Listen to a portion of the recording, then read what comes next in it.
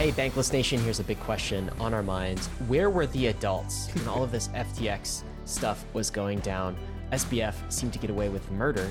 This happened under a lot of people's noses. David, that's going to be the subject today. I think we're on a mini theme this week. I guess back with a vengeance as crypto gets its breath a little bit. And we're asking this very important question in the aftermath of the FTX collapse. How did this happen? Where were the adults? Who do we have on today, and what are we about to discuss? Yeah, we're bringing on Matt Walsh from Castle Island Ventures, the Castle Island podcast. And little known fact, a little known secret, the Bankless Friday Weekly Rollup was actually inspired by the Castle Islands podcast Friday Weekly Roundup. David means stole. We stole that from you, Matt. Stolen. Sorry. Yeah. But like Matt and Nick over at that podcast, it's like a breath of fresh air quite frequently. It's just informed, experienced people talking like adults and adult things. Well, Matt used to work at Fidelity. Yeah. Kind of ran crypto at Fidelity for a while. Right. And so the broader question is like, where the hell, why did we as an industry just allow Sam to use FTX as a slush fund? And I think Matt just brings some really just seasoned and experienced perspective to the table.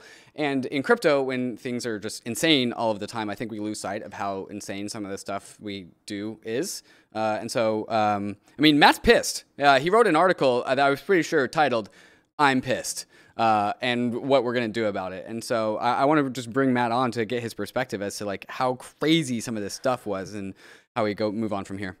Yeah, that's the big question. How did we let these drug-addled children mismanage 10 billion worth of funds, right? And become friends with our senators, represent crypto, represent us, in DC, and give us a major black eye. And what can we learn from this episode? So I'm hopeful Matt, as always, gives us a breath of fresh air as we talk to him. Guys, we'll be right back with the rest of this episode. But before we do, we want to thank the sponsors that made this possible. Arbitrum One is pioneering the world of secure Ethereum scalability and is continuing to accelerate the Web3 landscape. Hundreds of projects have already deployed on Arbitrum One, producing flourishing DeFi and NFT ecosystems. With the recent addition of Arbitrum Nova, gaming and social dApps like Reddit are also now calling Arbitrum home. Both Arbitrum One and Nova leverage the security and decentralization of Ethereum and provide a builder experience that's intuitive, familiar, and fully EVM compatible. On Arbitrum, both builders and users will experience faster transaction speeds with significantly lower gas fees. With Arbitrum's recent migration to Arbitrum Nitro, it's also now 10 times faster than before. Visit arbitrum.io, where you can join the community, dive into the developer docs, bridge your assets, and start building your first dApp. With Arbitrum, experience Web3 development the way it was meant to be: secure, fast, cheap, and friction-free. The Brave Wallet is your secure multi-chain on-ramp into Web3, and it's built directly into the Brave privacy browser. Gone are the days of managing multiple wallet extensions that put you at risk of phishing, spoofs, and tracking. With the Brave Wallet, you can securely manage your crypto assets across more than 100 different chains, including Ethereum, Layer 2s, Solana, and more, all without downloading risky extensions. The Brave Wallet is easy to set up and removes the headache of jumping between wallets and extensions. It's lightweight, but packed with great features, like built-in token swaps, buying and holding NFTs with a gallery view, and support for hardware wallets. But also much more than that, because Brave is shipping new features every single month, with a mission to make Web3 easier to navigate for its over 55 million users. Wallet extensions are a thing of the past, so get started with Brave's Web3-ready browser today and experience a decentralized web seamlessly without all the clutter. You can download the browser at brave.com/bankless and click the wallet icon to get started. How many total airdrops have you gotten? This last bull market had a ton of them. Did you get them all? Maybe you missed one. So here's what you should do. Go to Earnify and plug in your Ethereum wallet, and Earnify will tell you if you have any unclaimed airdrops that you can get. And it also does POAPs and mintable NFTs. Any kind of money that your wallet can claim, Earnify will tell you about it. And you should probably do it now, because some airdrops expire. And if you sign up for Earnify, they'll email you anytime one of your wallets has a new airdrop for it, to make sure that you never lose an airdrop ever again. You can also upgrade to Earnify Premium to unlock access to airdrops that are beyond the basics and are able to set reminders for more wallets. And for just under $21 a month, it probably pays for itself with just one airdrop. So plug in your wallets at Earnify and see what you get. That's EARNI.FI. And welcome, Bankless Nation. Today we're bringing on Matt Walsh. Matt Walsh is a GP at Castle Island VC and also, like I said in the intro, the co-host of the On the Brink podcast. And I would once again consider Matt an adult, which is apparently something this industry is in short supply of. Matt, welcome to Bankless, my man. Thanks for having me, David and Ryan. It's great to be on. Big fan. Cheers, man. Dude, are you pissed? You angry? I am pissed. I mean, I've gone through so many levels of being upset about this over the past few days. I mean, I'm pissed from a lot of different reasons. I mean, I spend my entire day listening to entrepreneurs that are trying to build great things that protect people's sovereignty over their money, protect people's sovereignty over their data. And I just feel like this is a black eye for everyone. I run a business in the space. I'm getting questions from people that think the whole industry is over. So I'm pissed that we allowed it to get to this point, frankly. Who are you most mad at? Like, who's at fault for this? I think clearly the SAM and the extended group of people that perpetrated this fraud are to blame. I mean, there was a critical decision here along the way to take money from FTX, from the customers, and put it into his own prop shop. And so whenever that decision was made, there was a line that can't be crossed, and it was crossed. And unfortunately, it's one of how many of these we're going to do. Like, this is just the latest and greatest exchange heist. It's the biggest one we've ever had, but we're not immune to this in the crypto industry, and I just can't believe we're still doing it. Do you think that the social layers to blame at all? Like, beyond Sam, which is an obvious villain. I mean, not all stories have obvious villains, but I think it's pretty safe to say after everything that's been revealed so far, we have an obvious villain in the story. But how about maybe those that let it happen? Does the entire crypto industry have a role here? Are there other parties more responsible than, are there some more responsible than others? I think, look, there's blame everywhere, and there's a lot of different pockets. I think let's talk about the investors though, to start. And I think the investors that are in this deal are going to get a lot of heat. And I think some of that is going to be unwarranted, but some of that is going to be certainly warranted. It's unfortunately not uncommon to have fraudulent things happen in the venture capital industry. You invest in a company and CEO ends up embezzling money, or CEO ends up having an affair and it's a scandal. I mean, that type of stuff happens. Unfortunately, in this industry, there's been sort of this temptation to say, well, crypto is different. Like, we just need to trust this new market structure and go with it. And so that has led to things that just would never happen in the world of financial services. And so where I think a lot of blame has to be laid is the people that allowed this market structure to grow. If you look at traditional financial services, we learned in the late 1920s that owning a prop shop and owning an exchange was a massive conflict of interest that would result in taking capital from one entity and putting it in the other. And we learned this in the 1920s? Is that what you said? I mean, the Great Depression was a great learning experience for the way financial markets work. And so there's been a bifurcation of roles in traditional financial services such that by now you cannot have a proprietary trading arm owning an exchange. It's a blatant conflict of interest. And this was happening during the 1920s? There are bucket shops. And if you read this book, Reminiscences of a Stock Operator, I think it's a really interesting parallel to read in the context of FTX. Wow. Just all of these conflicts really that existed. And so we got things like the Securities Act of 1933 and the Securities Act of the Exchange Act of 1934. And so a lot of these conflicts were actually just taken out of the financial services space then. And over time, we've had additional regulation. So you kind of pull that back and you say, okay, so Alameda raises venture capital dollars. We can talk about that later, how crazy that pitch deck was and the fact that people funded that.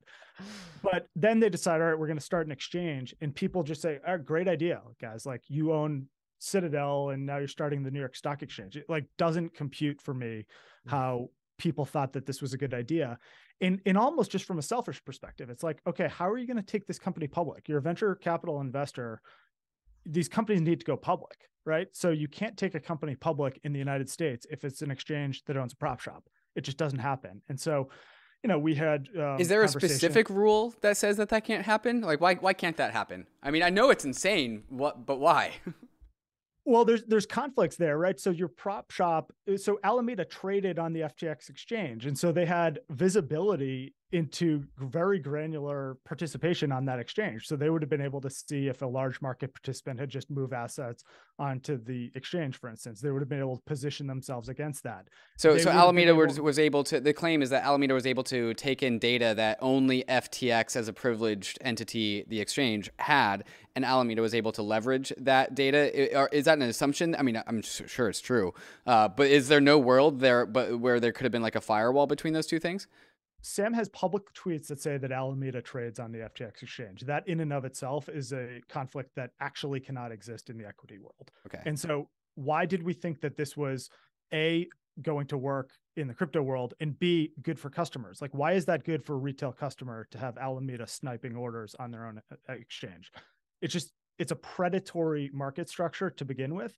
And we just sort of all turned a blind eye because Sam's got a chia pet haircut and sits in a beanbag chair and it's got a cute story. And I think I'm pissed about that. I think it's an absolute joke. You talk to people that are managing, billions of dollars, pools of capital in the equity world up here in Boston. And they're like, hold on a second, let me get this straight. So this guy owned a prop shop. It traded on the exchange. And they stole all the customer products. Of course, he's going to do so. Like, obviously. Well, just to make that clear for folks, so Alameda was basically set up structurally to front run its own customers. 100%. Even just like just the base of the thing, prop shop and exchange, and prop shop gets special treatment. That means front running. That means a percentage of slippage of front run rather than go to customers goes to Alameda. It's already insider dealing. Just from the get-go, not to mention everything we find out, just the structure is rotten. We're going to discover a lot of things. So the Department of Justice is going to be all over this. They're going to be flying subpoenas all over the place in terms of market participants who are on these platforms.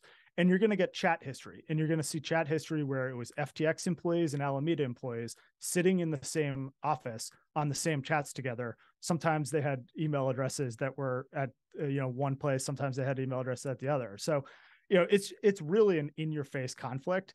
And, I never knew that FTX was a fraud.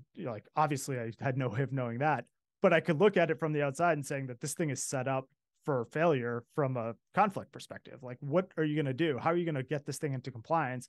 Maybe that's part of this conversation here around what was happening in Washington around the Digital Commodities, Protection Act. But, it was really structurally unsound from the get-go, is my opinion. Did you guys hear that SBF had like a sort of a route around in kind of the books and a backdoor in the accounting system so that he could kind of move money back and forth from FTX and Alameda, like his own personal, just I guess, tunnel to move funds without anyone else knowing is I mean, that's got to be part of it, right? That's what goes from conflict to fraud, right? Like, yeah. I mean, you get into things like that, and now you're starting to expand the surface area of people at Alameda and FTX who really obviously knew about this, right? I mean, I don't know how you run a product organization and don't ask where the cold wallets are. I don't know how you run,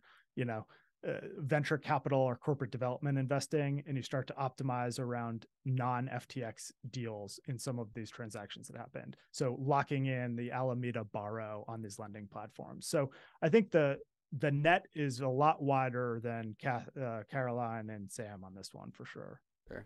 And like, Matt, when I was listening to you and Nick like reflect on this, like, it just made so much sense. Oh yeah, there shouldn't be a trading firm and exchange have a relationship. That is intuitive.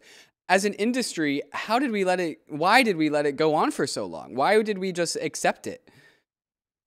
So look, part of this is on the market participants, like the investors and the trading firms, and frankly, the large retail, people that are trading in this environment. There were a lot of trading shops that in the early days said, we're not going to touch this exchange because Alameda is there and they're just going to be sniping us. But they got more comfortable over time, for whatever reason. There was a lot of liquidity. I think, some of that was manufactured. I think the VC investors play into that, but frankly, it's a regulatory issue in large part. The fact that this was set up in Hong Kong from the get-go, it was offshore, made it have this feel that, okay, well, it's offshore, you can do this type of stuff. And I think we are going to spend a lot of time in the coming weeks trying to figure out what this plan forward here was that he had in terms of coming into the United States. What sort of no action letter was discussed at this meeting with the SEC? Was the master plan here to get fully compliant in the US in some way with FTX, the offshore entity, to bring that on shore? There's a lot of chatter that he's trying to launch a stable coin. I mean, you just think about if he was successful in pulling this off, this con that he was pulling with the regulators, could this thing have been 2, 3, 4 times bigger with much more institutional capital, much more US retail on the platform if he actually got greenlit? So I think that's outrageous, frankly. I'm pissed about that. I mean, I shudder at the fact that FTX having its own stable coin. I just shudder at the fact that could be called into existence and be backed by possibly nothing. Yeah. FUSD, I guess, would be the stable coin. Yeah. Okay, so where were the regulators at the table, and what parts were regulated? Like, because I mean, they were having meetings with regulators, obviously, and FTX and FTX US to some extent were regulated entities. Is this just what slipped through the cracks? Maybe talk about the regulators, and also, I mean, weren't they audited? Didn't they have auditors who were checking the books and making sure that everything was sound? Wasn't that part of the process?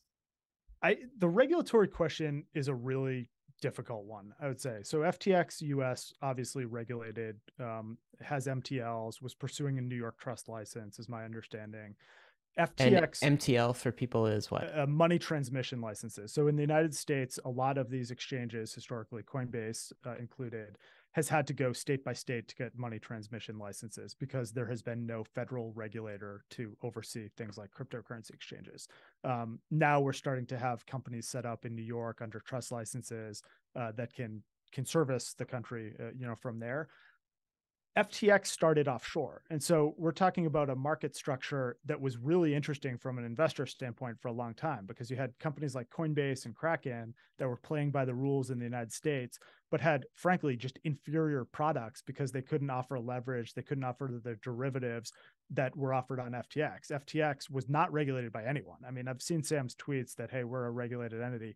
FTX, the offshore entity, was really not. I mean, they were operating in a wild west for a very, very long time. They were trying to come under a CFTC umbrella, trying to get repatriated to the United States, but they had not done that. And, we'll see, I think, how far along that path they were. But this really created this bad environment if you're Coinbase and Kraken, because you have all eyes on you. Kraken and Coinbase were getting dinged left and right for seemingly like pretty minor things by the CFTC. Offering margin on spot, like things that, okay, you're not supposed to do, but hey, take a look at FTX and they're servicing US customers. Tons of US retail is on FTX offshore. Meanwhile, Coinbase and Kraken are getting slapped everything they do. It was a very difficult environment.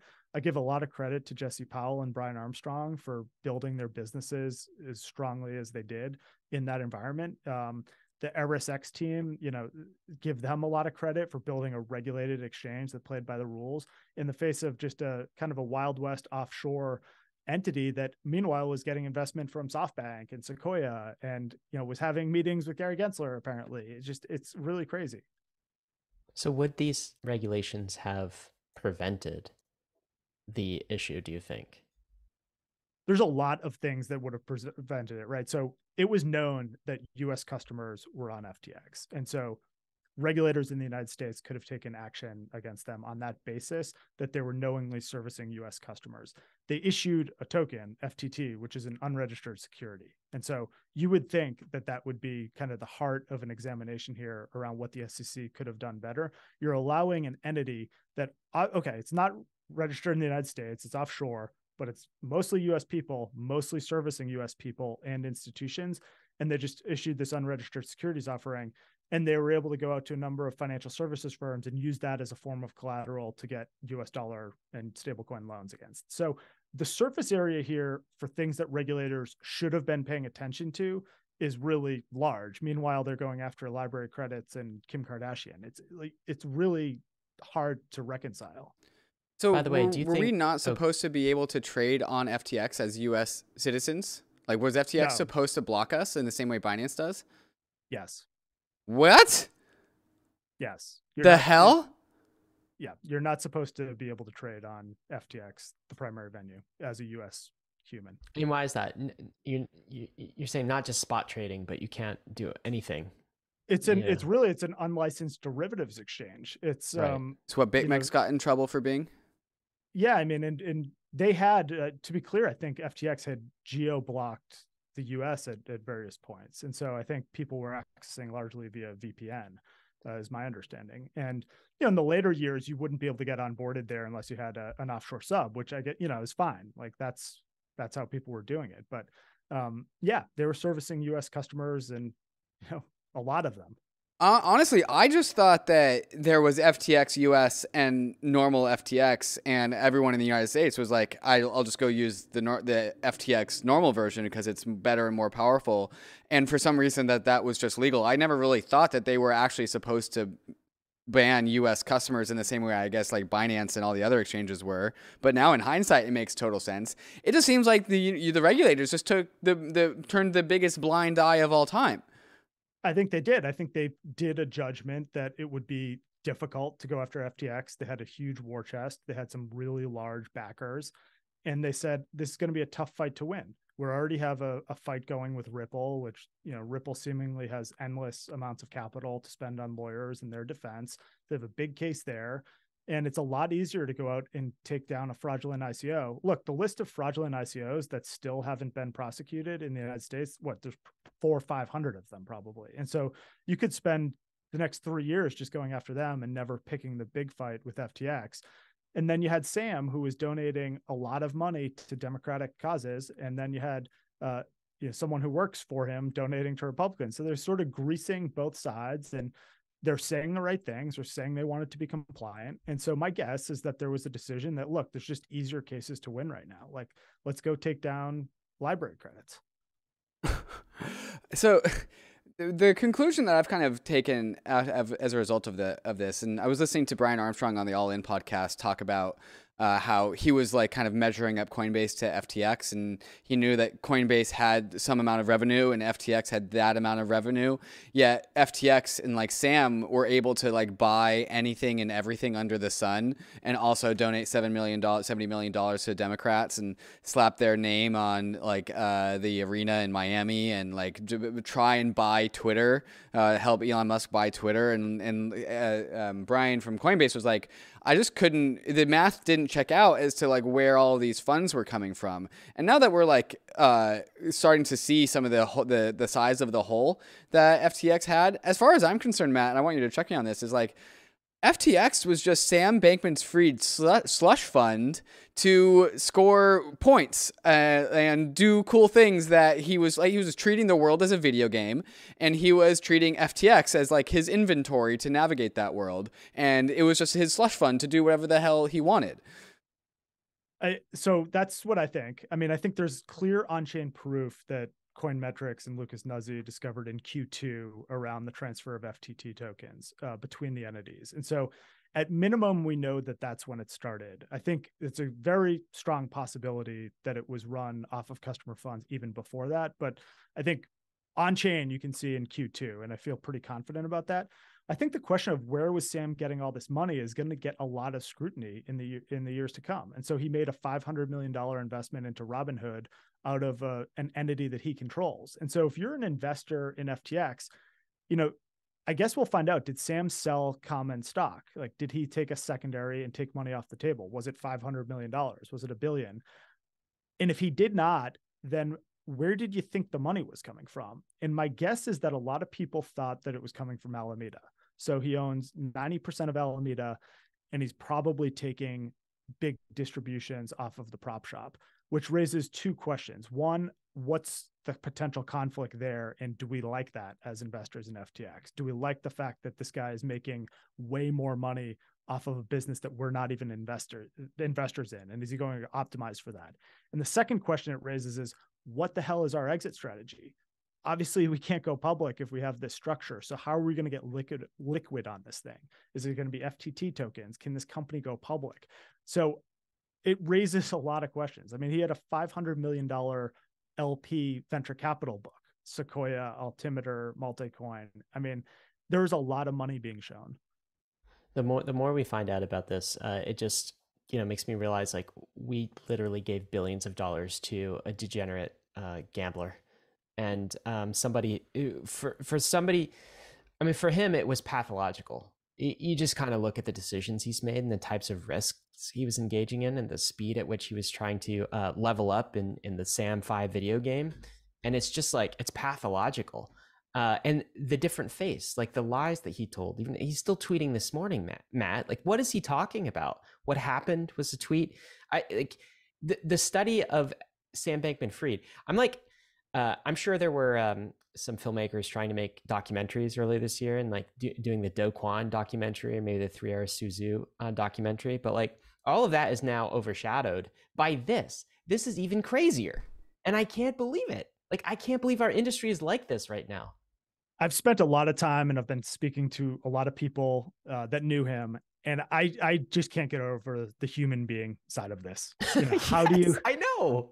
How do you bring yourself to this level where you're taking customer deposits and you're just going this far beyond the pale? And it's FTX employees too, right? I mean, he had FTX employees that had not only all of their crypto, all of their money on the platform. We're starting to hear some of these stories. And so just the human destruction that this has caused is it's really hard to wrap your head around. You're obviously dealing with someone that does not have emotions, that can not connect to people on a human level. It's a true sociopath that we're talking about here. And so I don't even know if it's worth analyzing the human, he's not experiencing the world in the same way that the three of us are experiencing the world. There's not a human there. No. It's crazy. Okay. So how do we protect here's kind of a question, right? Is people like this exist? All right. We know this. We have a few cases this year, maybe SBF being the most blatant case. It's unbelievable to the lengths he was going and how far in pathology would lead him. But how do we know who to trust? And here's a question I think in everyone's mind. I was telling David yesterday, my dad called me over the weekend. He's like, I have some funds in Coinbase. Should I get them out? And I can't actually, like, even though Brian Armstrong, Coinbase is an OG, Brian Armstrong, or Coinbase is regulated institution. I personally trust Coinbase. I can't say I know for sure. Like at this point in time, I think this sort of thing is going through everyone's mind. Like you mentioned the FTT token. Well, Binance has the BNB token, right? So like what's that? Is there leverage against that? How safe is Binance? How safe is Kraken? How safe is Coinbase? How do we know? Do you have any insight into this, Matt? I mean, the knee-jerk reaction and panic, which because the show is called Bankless, I don't want to discourage this in the least, is withdraw your money from exchanges. Use it like a public bathroom. You get in, do your business, you get out. You convert the fiat to crypto, and then you self-custody, right? Not everyone can do that. We don't have the tools ready. Which crypto banks can we trust right now? And how do we actually know?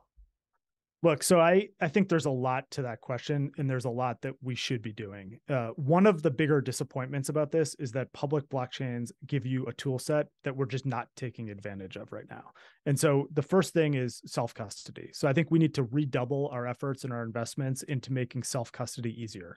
I want to live in a world where I hold a key, Fidelity holds a key, and another trusted party hold a key, and we have a very safe multi-signature or MPC-based custody scheme. I think at scale, the whole definition of custody needs to change for crypto assets. I don't want to live in a world where I'm storing anything with a central administrator that can move on their own. And so I think we need to invest in product management experiences. So that's one thing. Can we just pause on that for a second, Matt? Because you run a fund too, right? And we've seen some funds get blown up. Ikigai, Travis Kling, hit a whole bunch of his fund on FTX.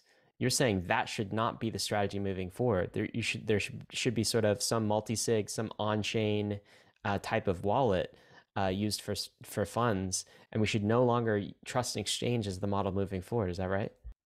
Look, so right now that infrastructure doesn't exist. So you can't point to it and say, look, Travis, you shouldn't have been doing it this way, because he had a strategy and he was executing that strategy. I think in the future, what we're going to have is exchanges will be bifurcated from custodians. And so you could imagine tri-party relationships enabled by MPC custody solutions that allow you to trade on venues, but not move your crypto assets there, to keep them in the possession of a custodian. And even potentially at some point in the future, with a key arrangement where you hold a key, the custodian holds a key, and someone else holds a key. And so you don't live in a world where someone can run off with that. We need to invest much more in that. And so we're investing in the retail side of this. We're investing in the institutional side of this.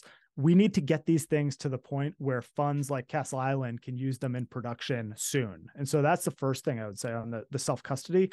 The other question, Ryan, is kind of around proving reserves, I think. I mean, I've heard you guys talk about this, and it's more than just proving the reserve, it's proving the liability. And I think so you need to have some accounting and audit firm involved in the liability side, but we should really be demanding out of our custodians and exchanges that they implement a proof of reserve policy. It is great to see some of these competitors come out and say that they will do this. So I'm very encouraged by that. But we need to really speak with our capital. And so if you have funds on a platform and they're not doing this and you want them to do it, there will be alternatives, I think, in the very near future. What do you think the regulators are going to take coming out of this? Are they going to be the ones to institute the types of reforms that you're talking about? Or are they going to be the ones to have a complete knee-jerk reaction to this and take steps to further encumber, further trap, further harm crypto, further drive it outside of, at least in the US's cases, outside of the borders of the United States of America? What do you think their reaction is going to be in the aftermath? I'm going to be really interested to see what the blowback is. So we've had a shifting of the tides in the House Financial Services Committee. And so we're going to live in a world where McHenry and Emmer have more power. They've both been very pro-crypto. We'll see if they still are, frankly. I mean, I think a lot of damage has been done. The first thing we very clearly need is just clarity on who regulates the spot market for these things in the United States. And the second thing we need is just a way for a token project to raise capital and eventually be fully decentralized. And so Hester Peirce, I know you guys have had her on the podcast. I think her proposal is the most viable option. So this token safe harbor proposal would get you to a point where you have clarity on whether or not these things are securities or commodities. And then if you have the further clarity on who the regulator is, then I think we just kind of fall into line. The third thing I would say is that, the DeFi part of this is kind of wide open, and none of what I just said applies to DeFi. My view is that these networks should not be regulated at the protocol level. And, I hope that continues. I think Sam, frankly, had a lot different view on that. And that was going to be very, very harmful, I think, to the industry if he was successful. Matt, there's a few more topics I want to touch base with you on. I think there's some more silver linings out of this event that I think we could unpack a little bit. Also, there are some other cast of characters that have revisited the scene, like Do Kwon and Su Zhu and Kyle Davies have chosen this moment of all moments to come back and say hi. So I want to kind of get your takes on that and a few other things. But first, we got to cut for a second sponsor break to thank all these sponsors that make the show possible. In all of my years in crypto, I've never been hacked, scammed, or lost money to a thief. And a lot of that credit goes to my Ledger hardware wallet. The Ledger Nano X and the Ledger Nano S Plus hardware wallets allow users like you and me to secure and manage all of our crypto assets and our NFTs, all with the security of storing users' private keys offline and out of reach from hackers. The Ledger Nano X is the perfect hardware wallet for managing your crypto and NFTs on the go because it connects to your phone with Bluetooth and has a nice big screen for easy transaction readings. Ledger has also upgraded the iconic Ledger Nano S and made the new Ledger Nano S device more DeFi and NFT friendly, making it the perfect hardware wallet for beginners. Ledger has truly maximized for both ease of use and security. So discover which Ledger device is best suited for your journey by going and visiting shop.ledger.com.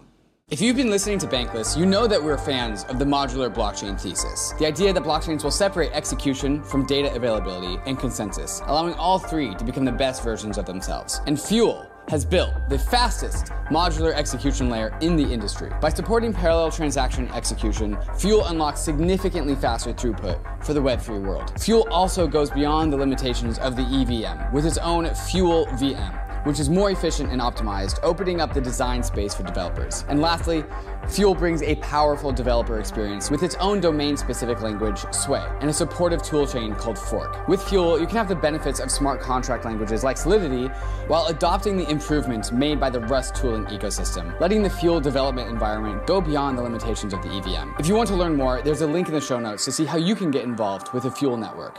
The Layer 2 era is upon us. Ethereum's Layer 2 ecosystem is growing every day, and we need Layer 2 bridges to be fast and efficient in order to live a Layer 2 life. Across is the fastest, cheapest, and most secure cross-chain bridge. With Across, you don't have to worry about high fees or long wait times. Assets are bridged and available for use almost instantaneously. Across's bridges are powered by UMA's optimistic oracle to securely transfer tokens between Layer 2s and Ethereum. Across is critical ecosystem infrastructure, and Across V2 has just launched. Their new version focuses on higher capital efficiency, Layer 2 to Layer 2 transfers, and a brand new chain with Polygon, all while prioritizing high security and low fees. You can be a part of Across's story by joining their Discord and using Across for all of your Layer 2 transferring needs. So go to across.to to quickly and securely bridge your assets between Ethereum, Optimism, Polygon, Arbitrum, or Boba networks.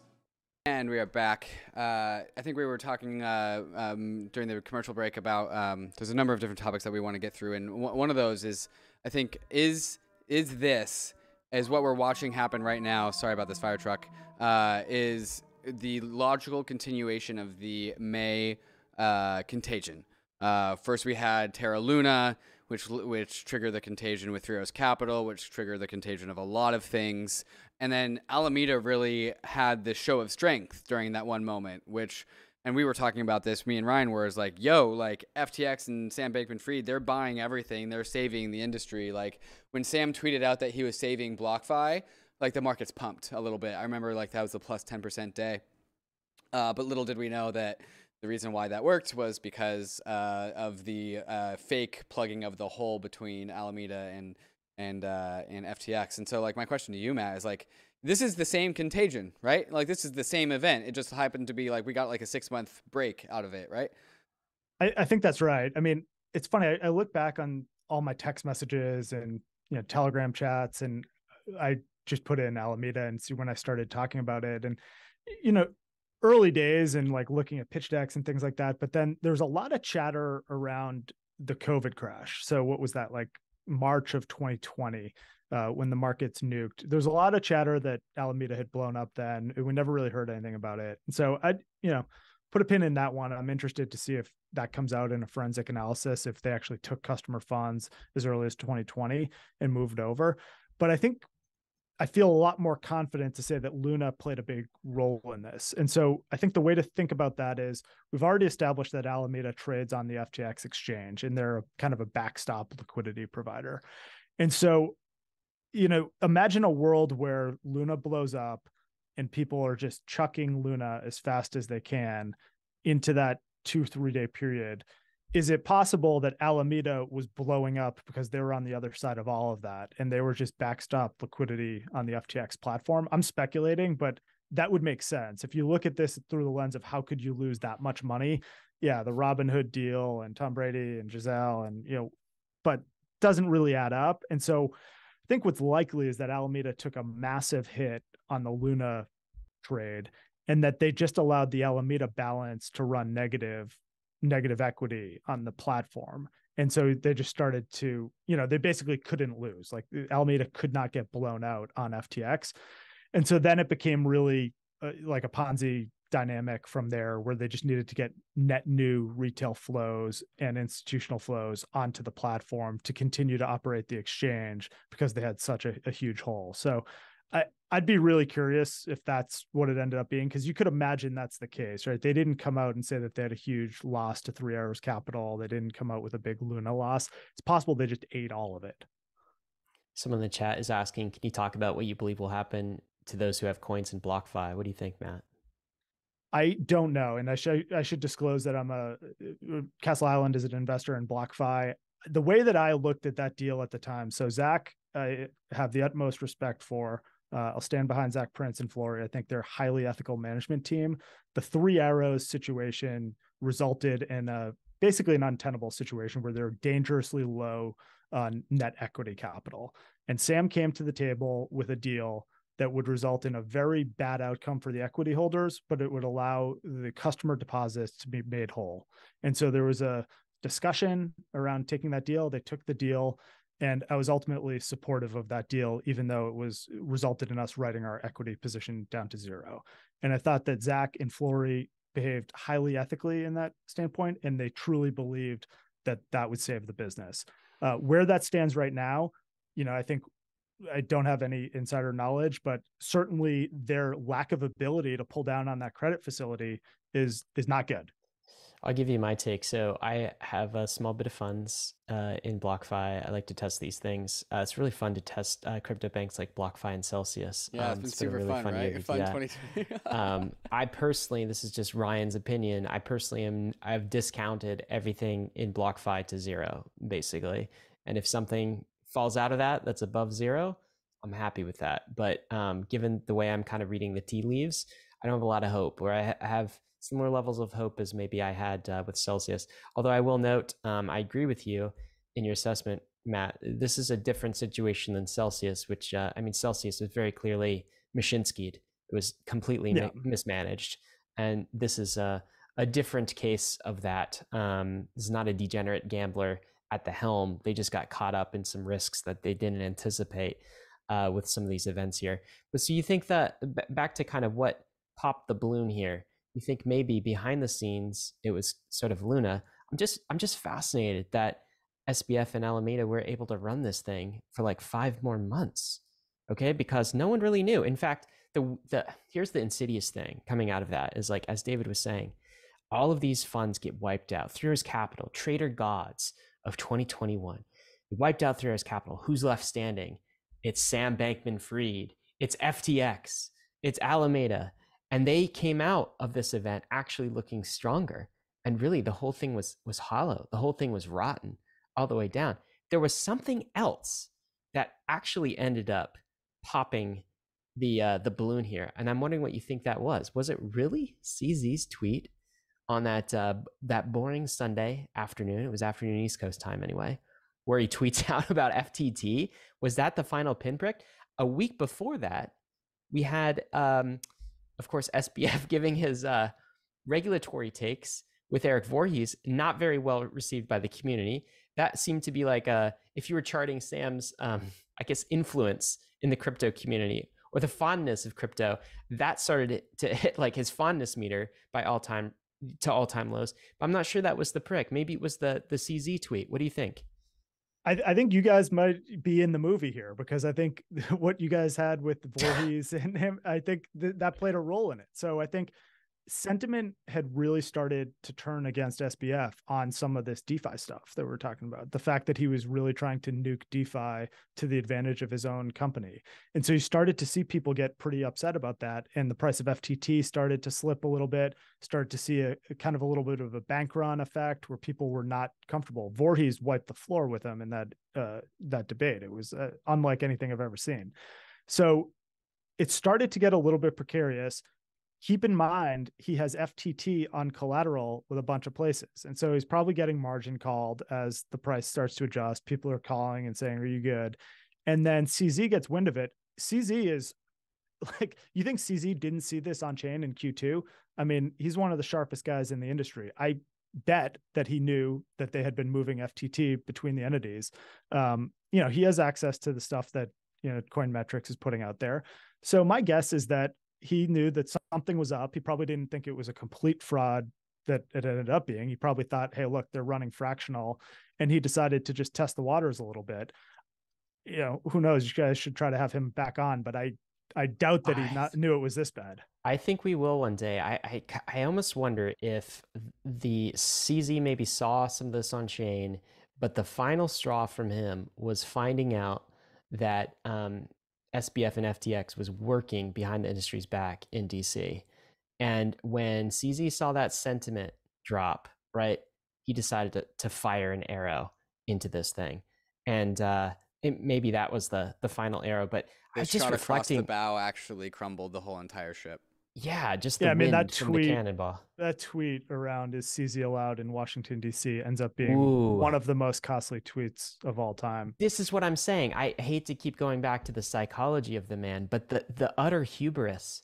Imagine like thinking coming out of that episode with Voorhees that you had won the debate, or he wasn't even prepared, quite frankly. I mean, No. everyone knows what Voorhees is going to say. He wrote a freaking post, basically his entire opinion, and SBF was just ill-equipped. Like it was as if he had not been in this industry for the past 4 years, had not heard the arguments of the crypto ethos aligned people, and was completely inadequately prepared to meet those arguments in any coherent way. And yet he still chose to have a debate with Eric Voorhees on this subject. It like, why? It's just dumb. Why would you tweet that about CZ? Like, dumb. I can't believe it. It's the hubris of the person, which is why part of the things coming out lately. I mean, we talk about the children running things where the adults. I kind of wonder, like, to what degree, like, I don't know, amphetamines were in play, like drugs, like there's something that has really pushed a personality towards all in Icarus, hubris, gambling with depositors' money level of schemery here. I think that'll be part of the defense. I think that's probably what we're seeing with the tweets, is that some sort of an insanity or, purged on amphetamines type of a defense. You're right, Ryan. I mean, when you read that, when you go back and you look at that debate, and I've watched it a few times, what I kind of think is, who would give money to this guy? I know. I would give money to Eric Voorhees, but he's smart enough not to take it. And he wants to deal with me in a non-custodial way. And, it's kind of crazy. It's, I think when the movie is written, that'll be kind of the last chapter here, where he's just kind of falling apart and, addled and just, physically like falling apart too. Yeah. But also like the whole like hubris and psychology part of the angle, I think is worth like diving into a little bit, because like we as an industry, like I was talking around on a stream yesterday, it's like when FTX like rugs their customers and their investors, or something in the crypto industry happens that it gets out of crypto, and like my mom calls me up and be like, Dave, what's going on in the crypto world? I'm like, that's my responsibility. That's on me. Those are my shoulders that like this rests on, because that's how I'd like treat my relationship with crypto. And like this was the like third or fourth thing like this in a long year of 2022, where the same patterns happened over and over again. We had these egotistical like maniacs who loved to. So why did SBF take this debate with Eric Voorhees? Because his ego had to do it. Why did he not let Alameda fall when he could have just let Alameda go to zero and keep his darling exchange, which was printing hundreds of thousands of dollars every single day? Because of his goddamn ego. Why did Do Kwon like tweet out steady lads deploying capital while like all that stuff? Ego. Like Suzu and Kyle Davies, ego. And like we as an industry keep on enabling these people. We love the egos. We're like, yeah, say funnier tweets. Yay, like do something on Twitter. And like we promote these people and we put them there. And so like this is like the reflection I've been having, is like, man, we really take these crazy maniacs and like make a farce out of them for our own enjoyment, and then they rug us and we're like surprised. Like, what the hell, man? We've enabled a lot of eccentric sociopaths in the history of this industry. And I think, look, there's always going to be some idolization of public figures. Elon Musk is a great example of that. But what we need to do is just put better scaffolding behind this industry so that the real builders can actually be successful here and this doesn't happen again. And so there's some super obvious things that we should be doing. We should be insisting on proof of reserves and liabilities. We should be we should tell these exchanges that they need to get into full compliance with how other financial assets work. Why do they not have market manipulation, surveillance sharing agreements between themselves? Why are they not enacting the travel rule? It's like, whether you like those rules or not, they work in other markets. They're the law of the land in equities. They're going to be the law of the land, whether you like it or not, in crypto. So just get into compliance. It protects your customers. Token vesting schedule is another good example there. And so we better get our act together as an industry and stop dumping on retail, from insiders and from, the venture funds and the crypto hedge funds. There's a lot of things that we should just take this opportunity to just burn it all to the ground and come back in a better way.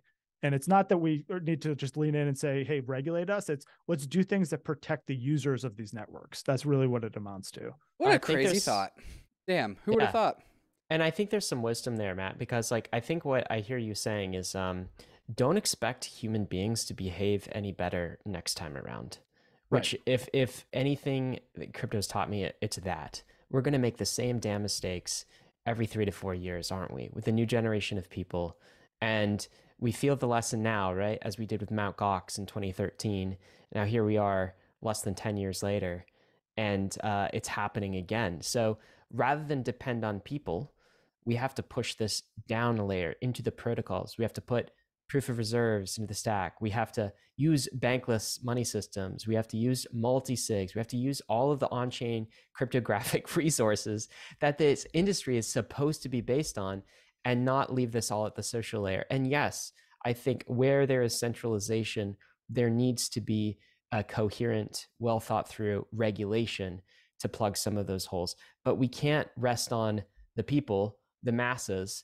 We can't like discipline them or scorn them into propping up, the next egomaniac, the next, megalomaniacal character that crypto brings. Because I know they're coming back. And even now, like today, I was looking at, tweets from Suzu and Kyle Davies, formerly of 3 Arrows Capital. I'm like, you guys are planning to come back, aren't you?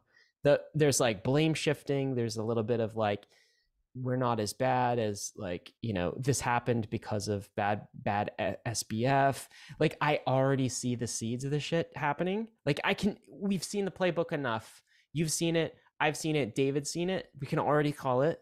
And like the fact that these people are, not only are they not in prison, not only are they not in court, okay, they're still tweeting and planning their comeback story is absolutely maddening. Meanwhile, we have Alex Pertsev, who's an open source developer. No one knows his name, not a superstar coder. He's in a prison somewhere. He's in a jail. What was his crime? He wrote open source privacy software in code. That's what he did. Without all right, charges. and we have all No of these charges, by the way. people. No charges laid against him. We have all of these other people walking free. It's like the injustice of it just starts to pile on you, Matt. It just starts to like, you started your post, you started this conversation. I'm pissed. I'm pissed too. Like I'm pissed. We need to do better. Regulators need to do better. Our justice system needs to do better. Like I don't even know what to say at this point. It's absolutely maddening that we are in this spot, and it's embarrassing. I'm with David. Like every conversation you have with an outsider, it's like, I don't want to have to keep justifying crypto's existence. I want us to do the right thing and stand by our principles. And why does this keep happening? I couldn't agree more. I think we need to take the parts of this industry that are rotten, and we just need to burn them to the ground and purge these people from the industry forever. Who cares if they're tweeting? Justice takes months to catch up. I'm not worried about whether or not these people will be brought to justice in the least. There's been gross negligence and highly obvious frauds that have happened. And I think all of this will take care of itself in due time. Took Madoff like 24 hours to be arrested. It's going to take a little bit while longer for some of the people that blew up in the Q2 time period. Looks like it's going to take a little bit while longer with SPF, but ultimately these people will be brought to justice. I think right now what we can be doing is just building a better foundation. And I think it is also at the social layer. It's let's put frameworks in place for disclosing who the investors are in some of these projects. When do their tokens come off of lockup? What information does the team have? What information does the retail have? Common sense stuff. So I think we can build this back, but I think eventually, look, we're going to get past this time period. We're going to get all of our anger out. I'm still pissed. There's going to come a time here where we're just going to need to focus on what's left here. And we just need to make sure, let's just take this opportunity to just burn the stuff to the ground that needs to be burned to the ground. There's a lot of zombies out there still. Let's just wait for the dust to settle. Do you know the other thing that I feel like failed is I don't know what if I'd call it the credentialism. Have you guys seen the clip of Kevin O'Leary talking on stage where he's talking about, and by the way, Kevin O'Leary's been on the podcast, we've talked to him, and he's done things in Washington, that sort of thing, but he was just out and out claiming that FTX was the safest spot on the planet to put your crypto. Why? Because it's regulated. Because Sam Bankman-Fried is the son of Stanford professors who just like know what they're doing, like He's got bank just in the the name. credentialism. That's the social layer, honestly, that came in this cycle. That's a little bit different than the social layer that you know and that we know from the OGs, which is like F your credentialism. Like what? Yeah. No, on-chain cryptographic guarantees. That's the basis of this. It's not where'd you go to school? It's not, which senator do you know? Who can you get in a room with? It's not what celebrity is endorsing your product. It's on-chain cryptographic guarantees. That's how we know you're not lying. And we lost that in this whole credentialism. Part of it is, I think, a dilution of the social layer, Matt, with this whole like influx of finance. You're from finance. I'm from finance. I love finance, but you know what I mean when I'm saying this new crop of individual that didn't get to the root level and appreciate the values through which this ecosystem was built. You can hear it from SBF. Why did they start Alameda? Well, we were either going to go into sports gambling or trading commodities. I don't know. What the hell? Whatever makes the most money. Oh, crypto. That's why. That's not why I'm here. I know that's not why you're here. And I hope, Bankless listener, it's not why you are here. We used to be in touch with these mission, the mission, and we lost some of that the previous year. So maybe there's a reform that we can make on the social layer there too, Matt. I think that's well said. I mean, look, this has happened in public markets. There've been big frauds. There've been people that have put their names on that. I'm a big Tom Brady fan. That doesn't change my opinion of Tom Brady. There've been he's down bad. He suffered through this. Enron had fields, like Enron Field in Houston, right? And you just need to put better scaffolding in place. We have public blockchains now. We can do some of this stuff. We can prove reserves on chain. We can demand that our centralized institutions do more stuff. Nothing about this is about public blockchain, the protocols. Nothing about what we've talked about this entire episode is about more than a fraudulent guy and a cast of characters that were fraudulent building a centralized business that was completely Wild West. So, I think, look, some of that's going to be solved through regulation, but we can influence a lot of this stuff as an industry just by using the tools that are now available on public blockchains. So, Matt, I think at times like this, there's a tendency, obviously, to magnify the bad actors, right? And we're seeing like maybe the worst actors as crypto's ever seen. Maybe the anti-Satoshi or something like this has come for our industry and is wreaking havoc, and it's is now leaving, is now gone. We do want to put these people behind us, but are there any adults left? And who are the adults? Like, where are they? I mean, you could name names if you'd like. I've got a list in my head of people that are building this industry for the long run, and whom I actually do trust to do the right thing. But like, what do you see from your vantage point? Are there still some adults left in this industry that care and are going to work to clean up the mess from the crazy party that SBF just threw? I mean, look at it through this lens. I spend most of my time talking to early stage startups and a lot of developers, and so the real talent, the real all-stars in this industry are the open source development communities. And so I don't see any of that being impacted by this, right? So, and that's across whatever chain you like. You've got open source developers, maybe not in like Ripple, but like there's open source developers everywhere that are the real heroes here. And who ends up winning on the centralized side, I think you're just going to see capital is going to flow to the regulated entities right now. So if there was ever a time for, Fidelity, Bank of New York Mellon, Coinbase, all these regulated players, CBOE, which CBOE, RSX, like all these businesses that have been just set up to disclose conflicts and not have proprietary trading firms attached to exchanges and like seemingly obvious things like audits and proving reserves. I think the market will flow towards those type of market participants. But look, it'll take time. I think right now there's going to be a lot of people on the allocation side that are just super gun shy, and we'll have some contagion here, I think. But coming out of it, it's the developers and it's the players that put regulation aside. It's the ones that do things to protect their customers and that are not predatory towards them. Put a timeline on this. How long is it going to take to heal? God.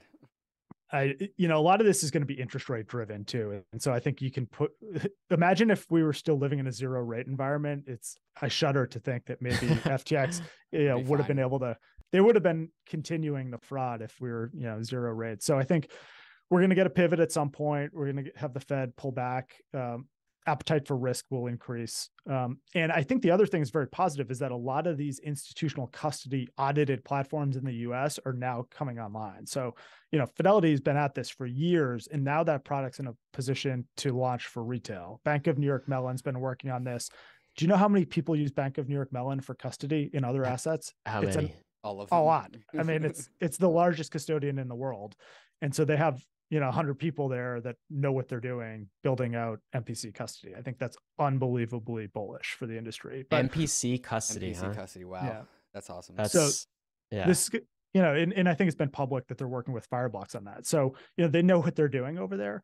So I think that's reason for optimism. But, ultimately, a lot of this is going to be rates driven, I think. I think that's going to be the big legacy of this whole event is the polarization of some people are going to be like the middle ground between pure decentralized protocols and highly regulated, trusted, onshore, centralized entities. The middle ground's gone. It's like pick one or the other. Like you hold your own assets on your ledger on the chain, or you are in an onshore regulated US entity that looks and feels legit and has been around for 100 years. I think that's right. I mean, I think the DeFi space will be interesting to see because I do like this idea of, on-chain lending and DeFi and some of the things that you could potentially do at the intersection of regulated financial services and public blockchain. So I think there's something there. And I think we'll have a blending. It's quite possible to me at some point in the future that centralized institutions in the US are offering, a lot of interesting creative products that right now are only available to individuals on like MetaMask and messing around personally. But I'll be here for it. I'm excited about it.